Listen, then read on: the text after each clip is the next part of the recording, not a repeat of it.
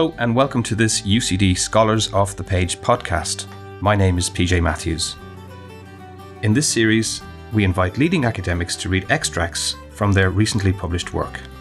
Today, I'm joined by Nicholas Daly, who will read from his latest book, Sensation and Modernity in the 1860s, published by Cambridge University Press.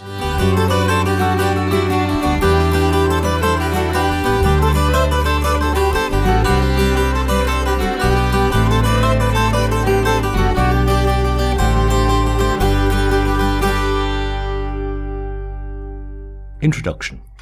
White Years. This is a book about culture in an age of crowds, specifically the culture, popular and elite, of Britain in the 1860s, which is marked by a recurring interest in crowds and how their attention might be solicited, held and managed. Such an interest can be related to the general forces of modernisation at work in Britain in those years, but it can also be tied directly to the political transformations that saw their formal expression in the 1867 Reform Bill, which transferred a significant measure of power to the urban working class. This was the so-called leap in the dark that some political commentators saw as tantamount to giving power to that allotrope of the crowd, the mob. I will be arguing that there is a connection between this political modernisation and the cultural phenomenon of sensation, which runs through the 1860s. London, that other capital of the 19th century, is the focus for much of the discussion, though a number of the figures we will consider, Dion Boucicault and James McNeill Whistler, for example, had transnational careers, and many of the cultural phenomena, from sensation melodrama to blackface minstrelsy, escape the borders of any one national culture. This is also in part a book about a recurring image, the woman in white, a vulnerable, even ethereal figure who has yet the power to spellbind the crowd, which is rarely represented as either vulnerable or ethereal. The first such woman in white appears not in Britain, but in France. On February 11th, 1858, a 14-year-old French girl, Bernadette Soubirous, her sister Tonette, and a neighbour's child, Jeanne Abadie, went out to gather firewood. They wandered out of the Pyrenean town where they lived, until they came to the Massabielle grotto by the river Gave. Here, the other two crossed the river, but when Bernadette began to remove her stockings to cross, she went into a trance-like state and saw something out of this world. In early accounts, she seems to have described this entity simply as Kélo, the Occitan word for that. Bernadette did not learn standard French until some years later. Or as Dama or Demoiselle, a white lady or fairy queen of the kind that appears in the folklore of the region. Questioned afterwards by a local priest, she described her vision as of something white which had the appearance of a lady. Later she would describe it as a figure in white, carrying a rosary and wearing a blue sash, all part of the traditional iconography of the Virgin Mary. There would be further visions.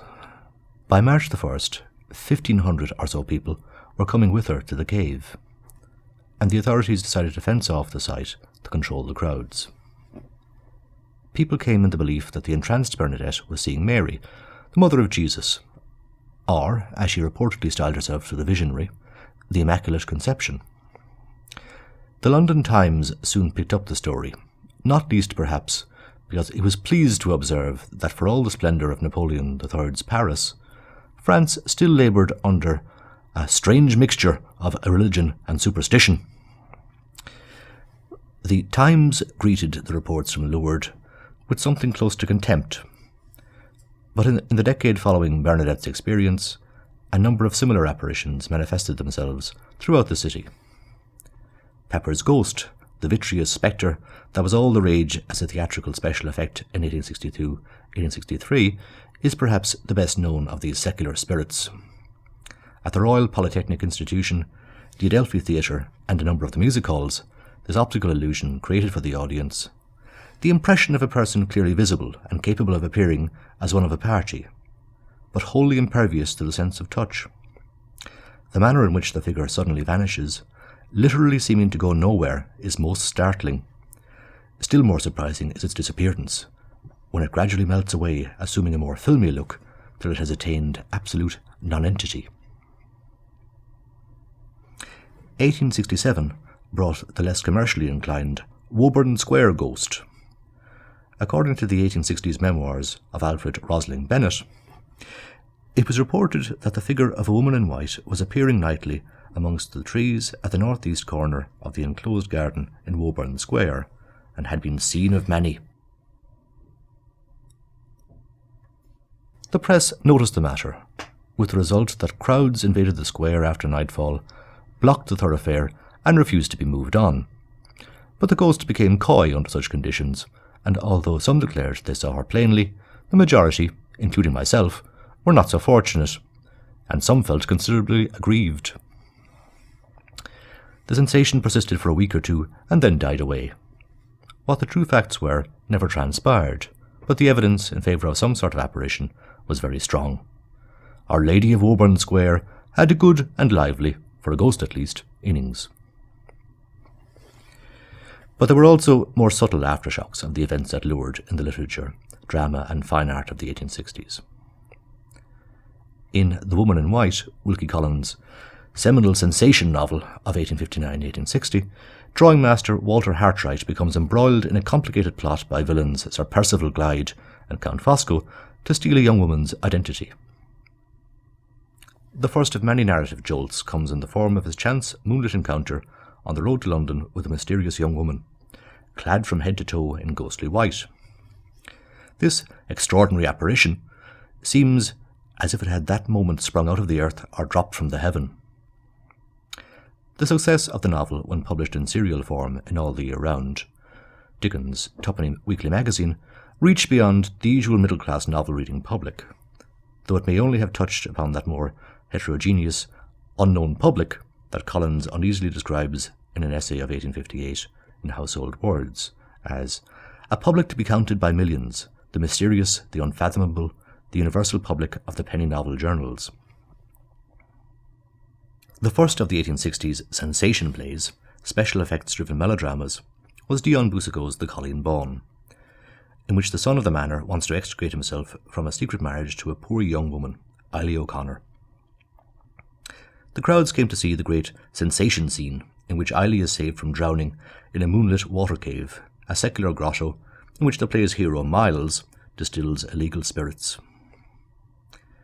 Boucicault borrowed most of his plot from Gerald Griffin's novel, The Collegians.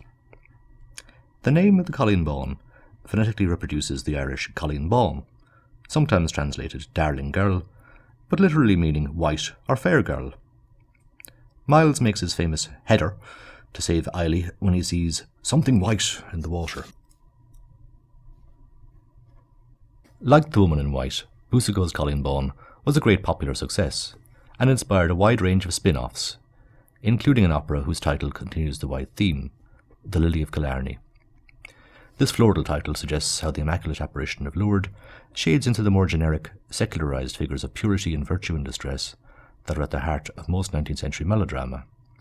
These heroines are delicate blossoms, orphans of the storm that is maternity, or angels cast out of the house into a cold world. Women in white were also popping up in the fine art galleries, notably the Berners Street Gallery off Oxford Street, where a large painting by James Abbott MacNeill Whistler, The Woman in White, was exhibited in the summer of 1862 to a rather mixed reception. Better known now as Symphony in White No. 1, The White Girl, or simply The White Girl, it represents a woman in white against a white background.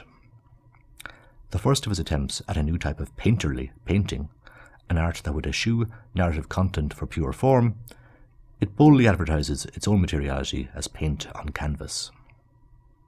Refused by the Royal Academy, The Woman in White was to become a succès de scandale when it appeared the following year at the Salon des Refuses, the famous alternative exhibition ordered by Napoleon III to accommodate the many works that had been excluded from that year's official salon, including a number of paintings that were to become icons of Impressionism. Fernand Desnoyers, in his pamphlet on the Salon, described Whistler as le plus sprit des peintres, and the painting as a portrait of a spirit, a medium. Gustave Courbet, it was reported, was also struck by the work's spiritual quality. He calls your picture an apparition with a spiritual content. This annoys him. He says it's good. With the benefit of hindsight, we can recognise Whistler's painting as a foundational work of what would become aestheticism, the movement that rejected the moral mission of Victorian art and literature for a commitment to the pursuit of form, dusting off an earlier French slogan attributed to Théophile Gautier, l'art pour l'art, art for art's sake. As developed in the writings of Walter Pater from the late 1860s on, this emphasis on beauty and autonomous sensuous experience would come to be one of the dominant notes of late Victorian cultural discourse. To court new impressions would be one's duty to oneself, and the question to ask of a book or painting would be, what effect does it really produce on me? Whistler's aesthetic apparition would help to train a select audience in this new way of seeing. What links these disparate cultural artefacts, other than their resonance with Lourdes, is that at the time they were all seen to be part of the new phenomenon of sensation. Pepper's Ghost and the Woburton Square apparition were popular sensations. The Woman in White was read as a sensation novel, the Colleen Bawn regarded as a sensation play, and Whistler's Woman in White viewed as a daring sensation picture. I will return to a more detailed discussion of what sensation means in the chapters that follow, which look at the popular and high culture of the 1860s. For now, it might be helpful to think of sensation as the cultural dominant of the 1860s. It was a way of describing cultural artefacts that employed a variety of shock and suspense effects, but more generally, its use seems to mark a perceived shift in the cultural market, a disruption of cultural consumption stratified by class. For some commentators, the novels, plays and paintings of the Age of Sensation seem to appeal too much to the crowd, providing a series of shocks and frisons rather than any more elevating aesthetic experience. Sensation is a term that denotes a physiologically based theory of reader-viewer response, and it appears in counterpoint to the growth of the mass market as a component of the spread of social modernity. But political modernity is also relevant here. As Jonathan Lowsberg pointed out some 20 years ago, it is not a coincidence that the decade that witnesses the appearance of sensation is also marked by debates about the Reform Act, that for the first time enfranchised large numbers of working-class men. It would be my contention here that the years of Women in White, and indeed of sensation more generally in the cultural realm, are the same years in which the crowd comes to be seen as usurping social and political authority. In an earlier study, Literature, Technology and Modernity, I suggested that sensation novels and sensation drama produced a sort of training in modernity, acclimatizing people to the pace of industrial urban life through homeopathic doses of shock and suspense. Here I want to argue that such training was not a politically neutral phenomenon. The novels and plays of the 1860s cannot be seen in any straightforward way as simply disciplinary apparatuses in the Foucauldian sense. But I would argue that their use of sensation to capture and hold the attention of heterogeneous audiences can be linked to largely reactionary fantasies about the crowd in the years of reform. That these novels and plays also often seem to suggest the impossibility of holding the self or the crowd together complicates this connection, but it does not cancel it. We often reserve the term the age of crowds to describe the end of the 19th century and the beginning of the 20th. The period that is marked by the publication of Gustave Le Bon's La psychologie des foules, Gabriel Tard's L'opinion et la foule, and Gerald Stanley Lee's Crowds, a moving picture of democracy, as well as by Frederick Winslow Taylor's Principles of Scientific Management. However, it is possible to bring the age of crowds forward, anchoring it instead to, say, Edgar Allan Poe's prescient Man of the Crowd, Charles Baudelaire's Les Fleurs du Mal, and Matthew Arnold's Culture and Anarchy in the cultural realm, the Great Exhibition of 1851 in the economic, and the 1867 Reform Bill in the political. Closely bound up with the interest in crowds is the issue of consumption. In this period, we see the further consolidation of the mass consumerism that had been signalled by the commodity-driven phantasmagoria of the Great Exhibition of 1851 and its many sequels that saw people embark on secular pilgrimages, on the move to look at merchandise, as Hippolyte Taine put it.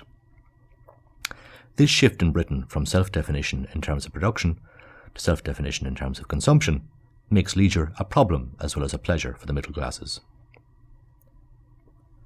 As Peter Bailey describes, from mid-century there appears a new concern with the issue of leisure, in part because the middle classes simply had more of it, but also because it was an area of social life that presented new problems of distinction.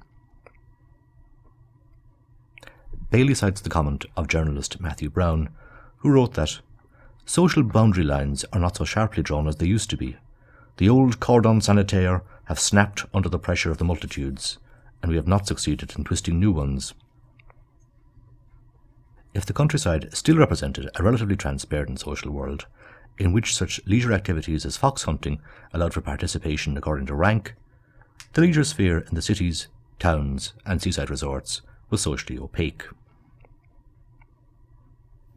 The lifting of the taxes on knowledge, as well as improvements in printing technology, meant that cheaper newspapers and literature were part of this new landscape of leisure. The coming of the mass market involves, by definition, a blurring of the lines of stratified consumption. It becomes difficult to label things as middle-class goods, or for that matter working-class goods, and this applies to cultural commodities as much as it does to more tangible ones. When access to entertainment is by purchase, of an excursion ticket, or theatre ticket, say, or of a book or mass-reproduced image, it is much harder to police participation. Pricing, of course, provided one attempt to regulate such consumption, but it was not by any means a reliable method. In this light, the growth of a professionalised leisure industry, providing a wider and more variegated range of entertainments, is an important factor. But if the leisure sphere becomes a more contested area, and one in which commentators are increasingly concerned about who is watching, reading or listening to what, this is also complexly related to developments in the political realm, where older class certainties were facing collapse. At the beginning of the 1860s, there was no interest among the Tories in extending the franchise, and even one of the most prominent Whigs, Lord John Russell, was known as Finality John because of his view that the 1832 Reform Act was the last word on the subject. The more prosperous echelons of the middle class had political power to match their economic might, and this was quite enough for even the liberals in the political establishment, with a few notable exceptions. And yet reform was very much in the air, and by the end of the decade radical changes were to take place. The 1867 Act for the first time gives the vote to substantial sections of the working class. From the point of view of the ruling classes, it looked as if the masses were taking over. When we recognised that democracy was the spectre haunting Britain in the late 1850s and 1860s, it becomes easier to understand not just the politics of culture in the period, but also more general political dispositions. In the sphere of culture, some of the more heated rhetoric around sensation can be recognised as part of a war of position around reform. The shrill response in some quarters to sensation drama, sensation novels, sensation songs, sensation paintings, and so on, encoded fears that at a time when political power appeared to be shifting towards the working class, the sphere of culture was not functioning to secure class distinction, as West End audiences and middle-class readers yielded to the pleasures of vulgar transpontine effects, that is, those associated with the working-class theatres of Westminster and beyond. As Andrew Maunder notes, among the recurring attitudes in the reviews of the period is that sensation novels were the offspring of the debilitating influence of modern commercial culture and working-class culture. One of the most famous contemporary reviews, that of H. L. Mansell, sees the highly coloured publications of the penny and halfpenny press, that is, penny dreadfuls, as the original germ, the primitive monad to which all the varieties of sensational literature may be referred as to their source. In July 1866, the Westminster Review saw sensation as a contagion spreading in all directions from the penny journal to the shilling magazine, and from the shilling magazine to the 30-shilling volume. Cartoons that show servants taking a keen interest in sensation fiction embody similar views, and such assumptions persist after reform. For example, the Saturday Review in 1878 confidently declares that sensation provides toys for the class lowest in the social scale, as well as in mental capacity. But of course the tricky thing was that these toys strongly appealed to other classes too, making taste a very inaccurate index of social position. The spectre of democracy in these years helps to explain attitudes to domestic cultural consumption, but it also helps us to understand British opinion on overseas events. The American Civil War dominates the headlines for much of the decade, and Britain's sympathy for the South has often been noted, alongside the misery created by the cotton famine in Lancashire. But the hostility in many quarters to the north and sympathy for the South may have had less to do with cotton or economics more generally than with the perception that the northern states of the Union represented democracy run riot. The North was perceived as a brash place in which power had been allowed to fall into the hands of immigrants and the half-educated. Was not even the President a bumptious country lawyer who had once worked with his hands? By contrast, the South could be seen to represent a traditional, hierarchical, organic society, with the plantation as an image of paternalistic pastoral order, enlivened by comic or sentimental song. In this context, the slave revolt, or servile insurrection, that many in Britain prophesied in the South as a consequence of the war, can be seen not only as a fantasy about race, but as a displacement of fears of an analogous revolt at home among the urban working class. The vogue of blackface minstrelsy, with its celebration of orderly plantation life, can at least in part be seen as the corollary of such fantasies and fears.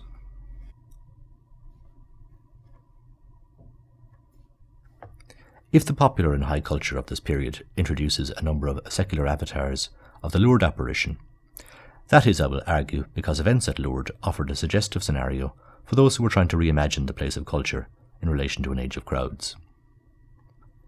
The trance-like state of Bernadette provides a version of the states of revelry that, as Jonathan Crary has shown, are the flip side of modernity, increasingly concerned with attention, punctuality, and disciplined subjectivity. But more importantly, perhaps, Lourdes offered a paradigm of how the distracted crowd might be kept spellbound. The crowds that came to see Bernadette sing the Virgin Mary, and later just to stare at the Cave of Apparitions, indicated that the attention of the masses could be seized if only a powerful enough substitute for religious spectacle could be found. Attention, in other words, could be engineered. If one aspect of sensation culture is a preoccupation with a tide of crowd-pulling novelties and spectacular entertainments that threatened to overwhelm the lines of good taste, the other is an interest in just how the wandering gaze of a mass subject might be held. In the chapters that follow, I want to look at the way in which a number of cultural artefacts of the 1860s, novels, plays and paintings, as well as more ephemeral forms, took up the issue of attraction, or how attention might be solicited in an age of crowds. But if holding the unsteady gaze of the modern consumer is one aspect of the moment of sensation, the imagination of alternative versions of community is another. As we will see, many of these artefacts incorporate heterotopian fantasies of a non-modern, non-urban, pastoral world, whether that of the antebellum South or rural Ireland.